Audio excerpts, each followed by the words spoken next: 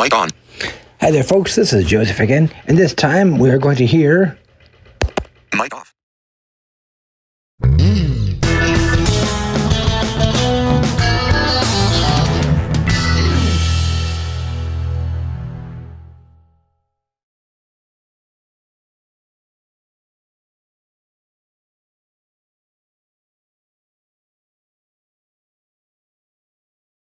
Mic on. We're, Patriarchs and Prophets. The title is... Mic off.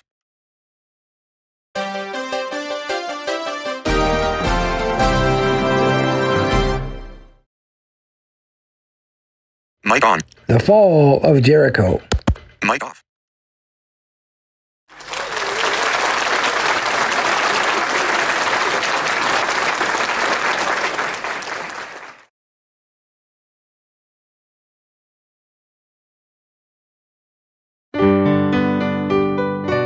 Chapter 45, The Fall of Jericho. This chapter is based on Joshua 5, 13-15, and chapter 6 and chapter 7. The Hebrews had entered Canaan, but they had not subdued it, and to human appearance the struggle to gain possession of the land must be long and difficult. It was inhabited by a powerful race who stood ready to oppose the invasion of their territory. The various tribes were bound together by the fear of a common danger. Their horses and iron battle chariots, their knowledge of the country, and their training in war would give them great advantage. Furthermore, the country was guarded by fortresses, cities great and fenced up to heaven. Deuteronomy chapter 9, verse 1. Only in the assurance of a strength not their own could the Israelites hope for success in the impending conflict. One of the strongest fortresses in the land, the large and wealthy city of Jericho, lay just before them, but a little distance from their camp at Gilgal. On the border of a fertile plain, abounding with the rich and varied productions of the tropics, its palaces and temples the abode of luxury and vice, this proud city, behind its massive battlements, offered defiance to the God of Israel. Jericho was one of the principal seats of idol worship, being especially devoted to Ashtaroth, the goddess of the moon. Here centered all that was vilest and most degrading in the religion of the Canaanites. The people of Israel, in whose minds were fresh the fearful results of their sin at Beth Peor, could look upon this heathen city only with disgust and horror. To reduce Jericho was seen by Joshua to be the first step in the conquest of Canaan. But first of all he sought an assurance of divine guidance, and it was granted him. Withdrawing from the encampment to meditate and to pray that the God of Israel would go before his people, he beheld an armed warrior of lofty stature and commanding presence, with his sword drawn in his hand. To Joshua's challenge, "Art thou for us or for our adversaries?" the answer was given, "As captain of the hosts of the Lord am I now come." The same command given to Moses in Horeb, "Loose thy shoe from off thy foot, for the place whereon thou standest is holy," revealed the true character of the mysterious stranger. It was Christ, the exalted one, who stood before the leader of Israel. Awe-stricken, Joshua fell upon his face and worshipped, and heard the assurance, "I have given into thine hand Jericho, and the king thereof, and the mighty men of valor." And he received instruction for the capture of the city. In obedience to the divine command, Joshua marshaled the armies of Israel. No assault was to be made. They were simply to make the circuit of the city, bearing the ark of God and blowing upon trumpets. First came the warriors, a body of chosen men, not now to conquer by their own skill and prowess, but by obedience to the directions given them from God. 7 priests with trumpets followed. Then the ark of God, surrounded by a halo of divine glory, was borne by priests clad in the dress denoting their sacred office. The army of Israel followed, each tribe under its standard. Such was the procession that compassed the doomed city. No sound was heard but the tread of that mighty host, and the solemn peal of the trumpets, echoing among the hills and resounding through the streets of Jericho. The circuit completed, the army returned in silence to their tents, and the ark was restored to its place in the tabernacle. With wonder and alarm, the watchmen of the city marked every move, and reported to those in authority.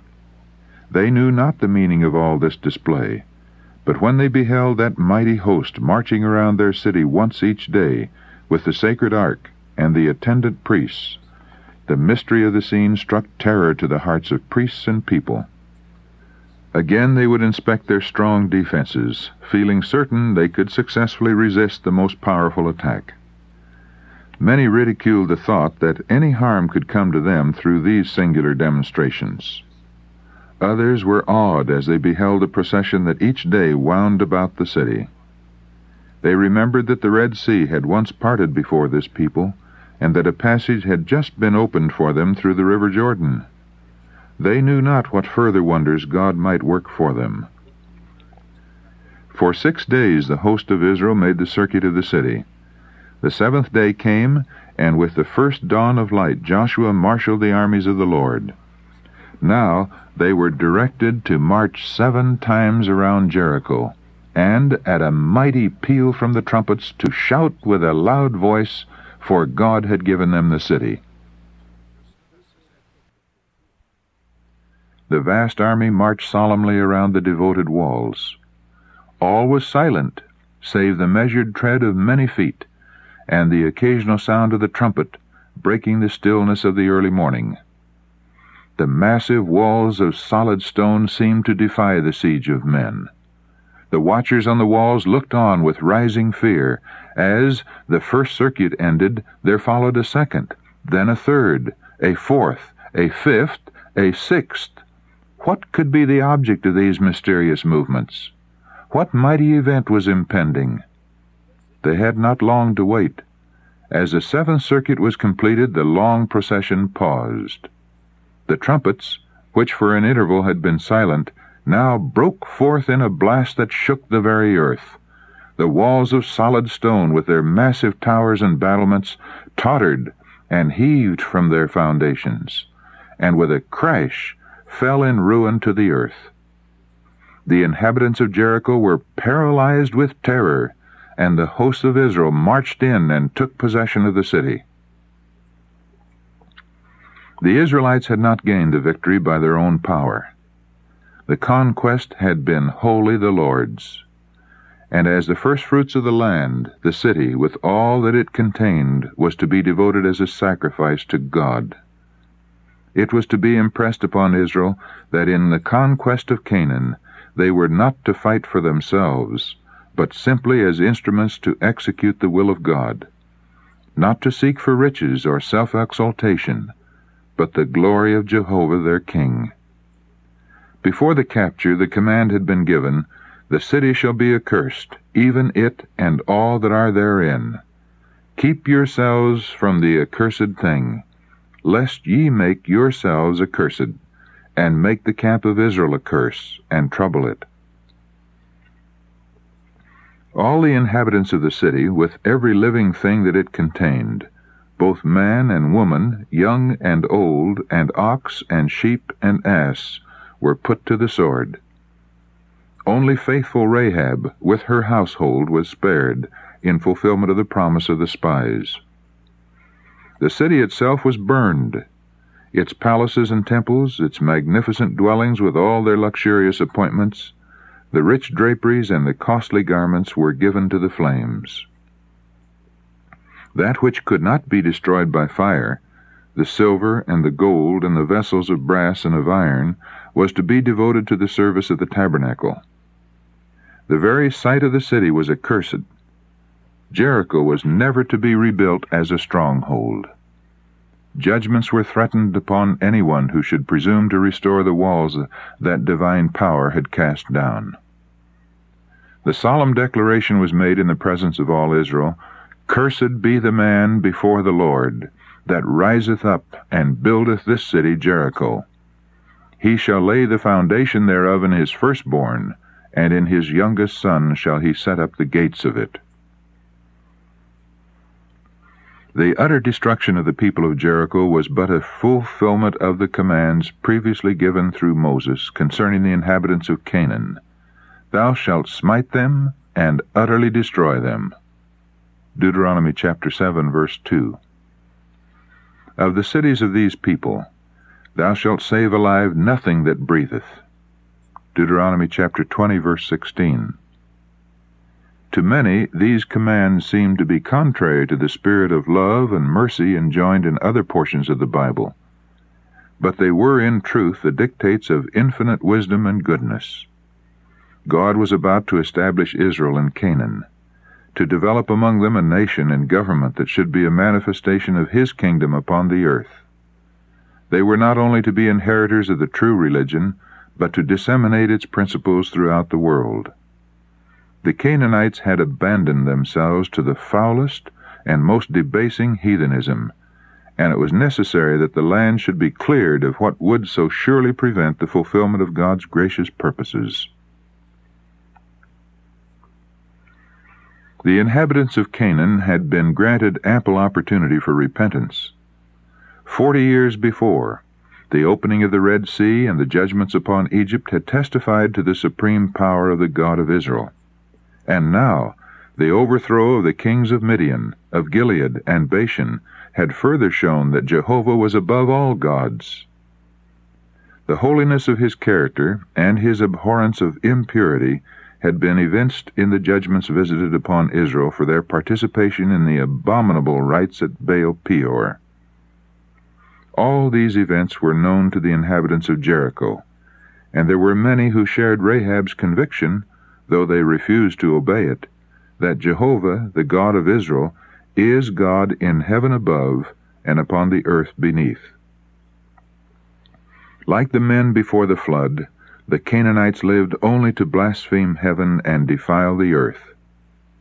And both love and justice demanded the prompt execution of these rebels against God and foes to man. How easily the armies of heaven brought down the walls of Jericho, that proud city whose bulwarks 40 years before had struck terror to the unbelieving spies. The mighty one of Israel had said, I have given into thine hand Jericho. Against that word, human strength was powerless.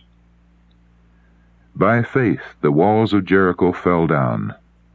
Hebrews chapter 11, verse 30. The captain of the Lord's host communicated only with Joshua.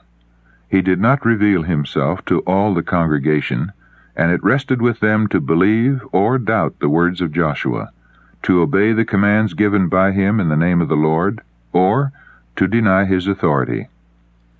They could not see the host of angels who attended them under the leadership of the Son of God.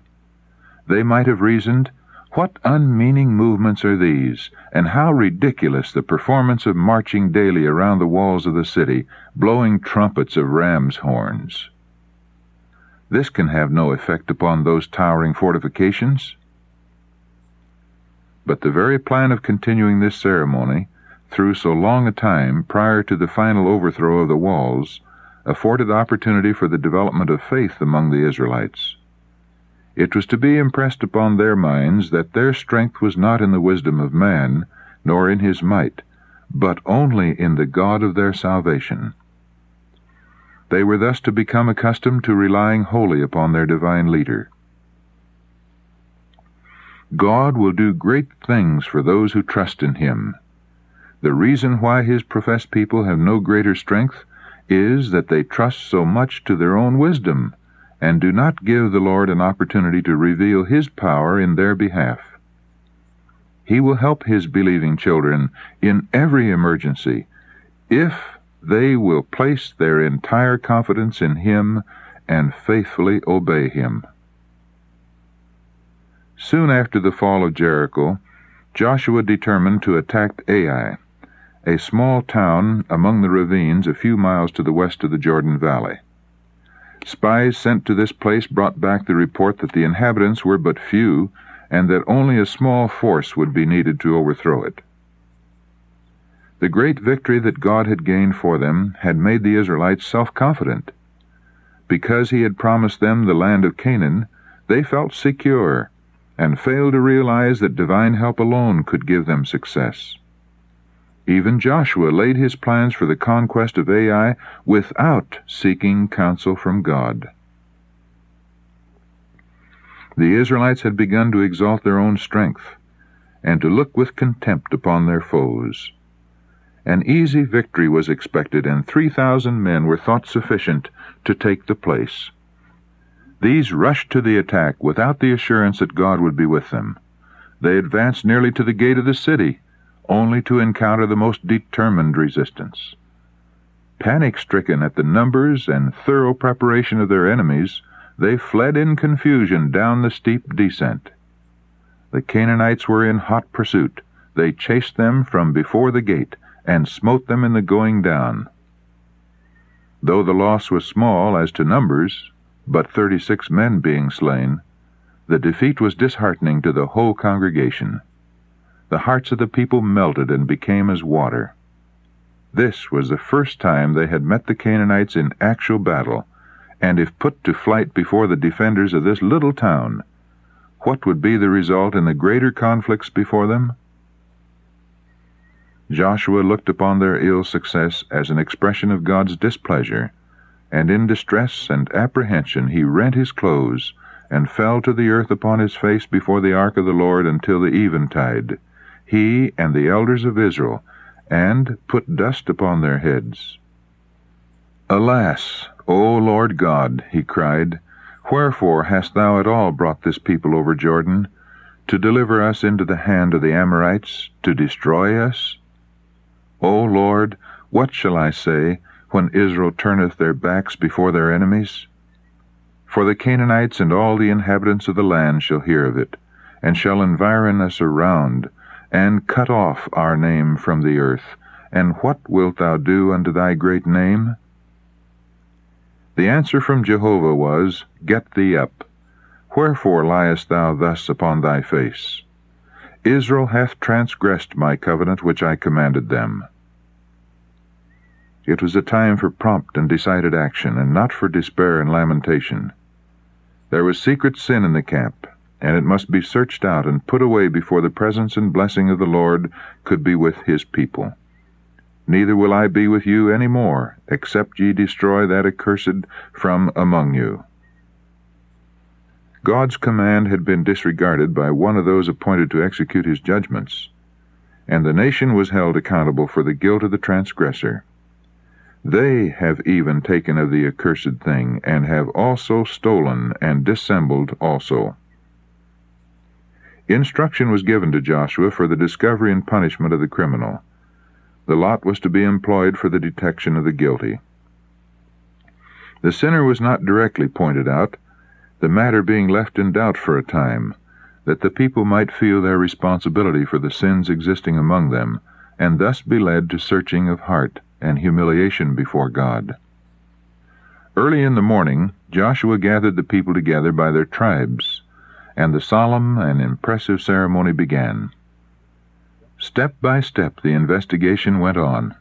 Closer and still closer came the fearful test. First the tribe, then the family, then the household, then the man was taken.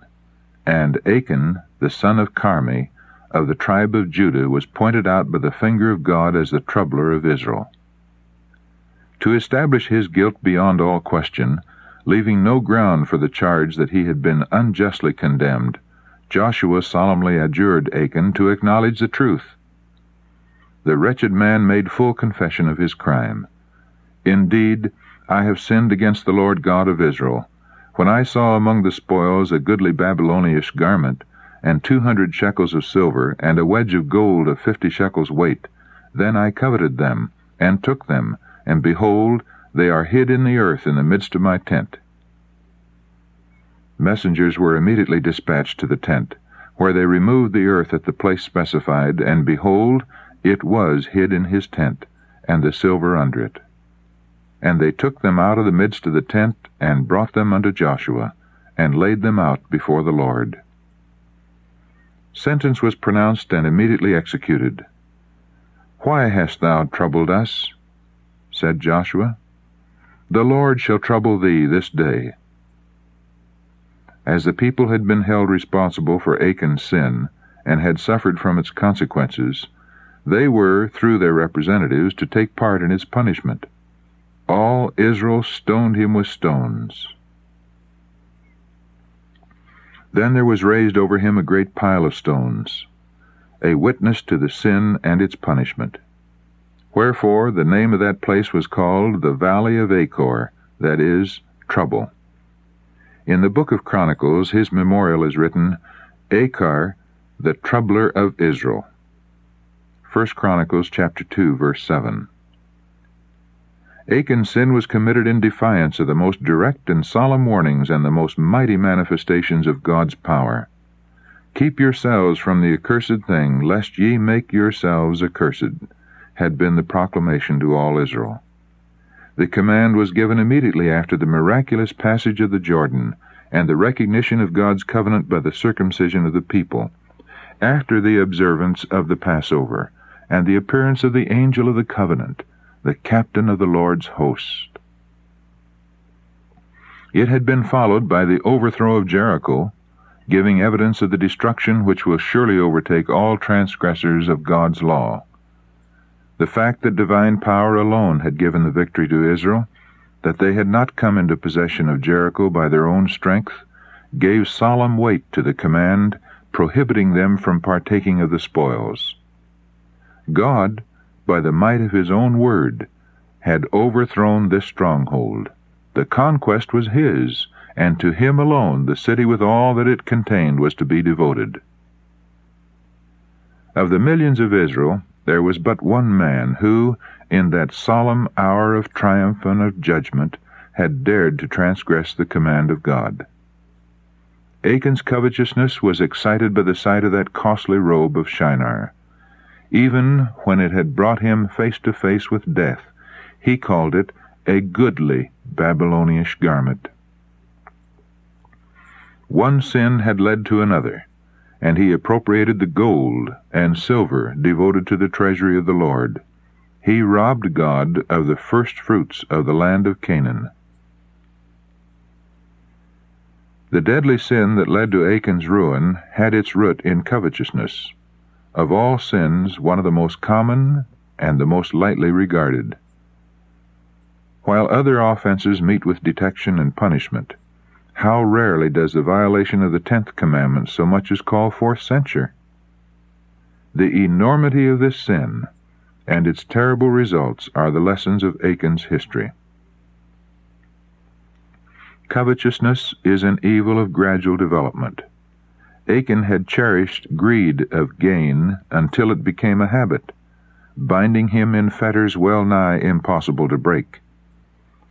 While fostering this evil, he would have been filled with horror at the thought of bringing disaster upon Israel. But his perceptions were deadened by sin, and when temptation came, he fell an easy prey. Are not similar sins still committed, in the face of warnings as solemn and explicit? We are as directly forbidden to indulge covetousness as was Achan to appropriate the spoils of Jericho. God has declared it to be idolatry. We are warned, "Ye cannot serve God and mammon." Matthew chapter 6, verse 24. Take heed and beware of covetousness. Luke chapter 12, verse 15. Let it not be once named among you. Ephesians chapter 5, verse 3. We have before us the fearful doom of Achan, of Judas, of Ananias, and Sapphira.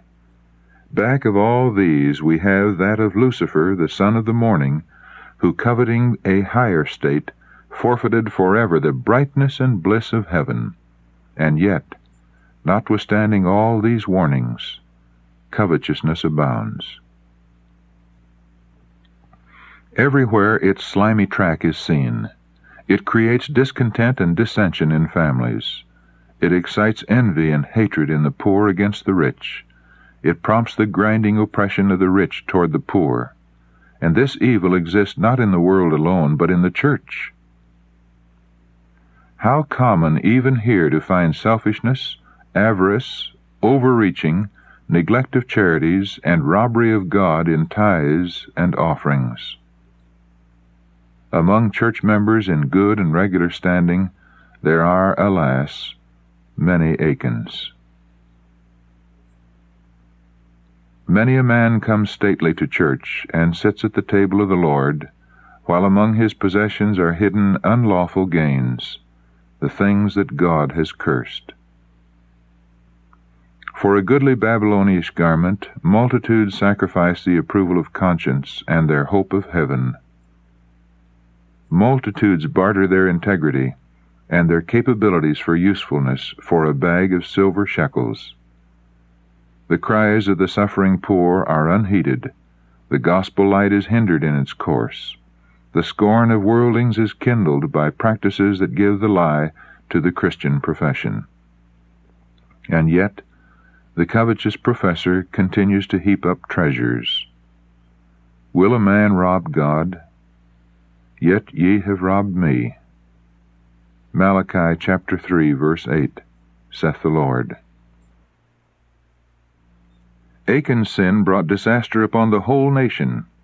For one man's sin, the displeasure of God will rest upon his church till the transgression is searched out and put away. The influence most to be feared by the church is not that of open opposers, infidels, and blasphemers, but of inconsistent professors of Christ. These are the ones that keep back the blessing of the God of Israel and bring weakness upon his people. When the church is in difficulty, when coldness and spiritual declension exist, giving occasion for the enemies of God to triumph, then, instead of folding their hands and lamenting their unhappy state, let its members inquire if there is not an Achan in the camp. With humiliation and searching of heart, let each seek to discover the hidden sins that shut out God's presence. Achan acknowledged his guilt, but when it was too late for the confession to benefit himself. He had seen the armies of Israel return from Ai defeated and disheartened. Yet he did not come forward and confess his sin. He had seen Joshua and the elders of Israel bowed to the earth in grief too great for words. Had he then made confession, he would have given some proof of true penitence, but he still kept silence.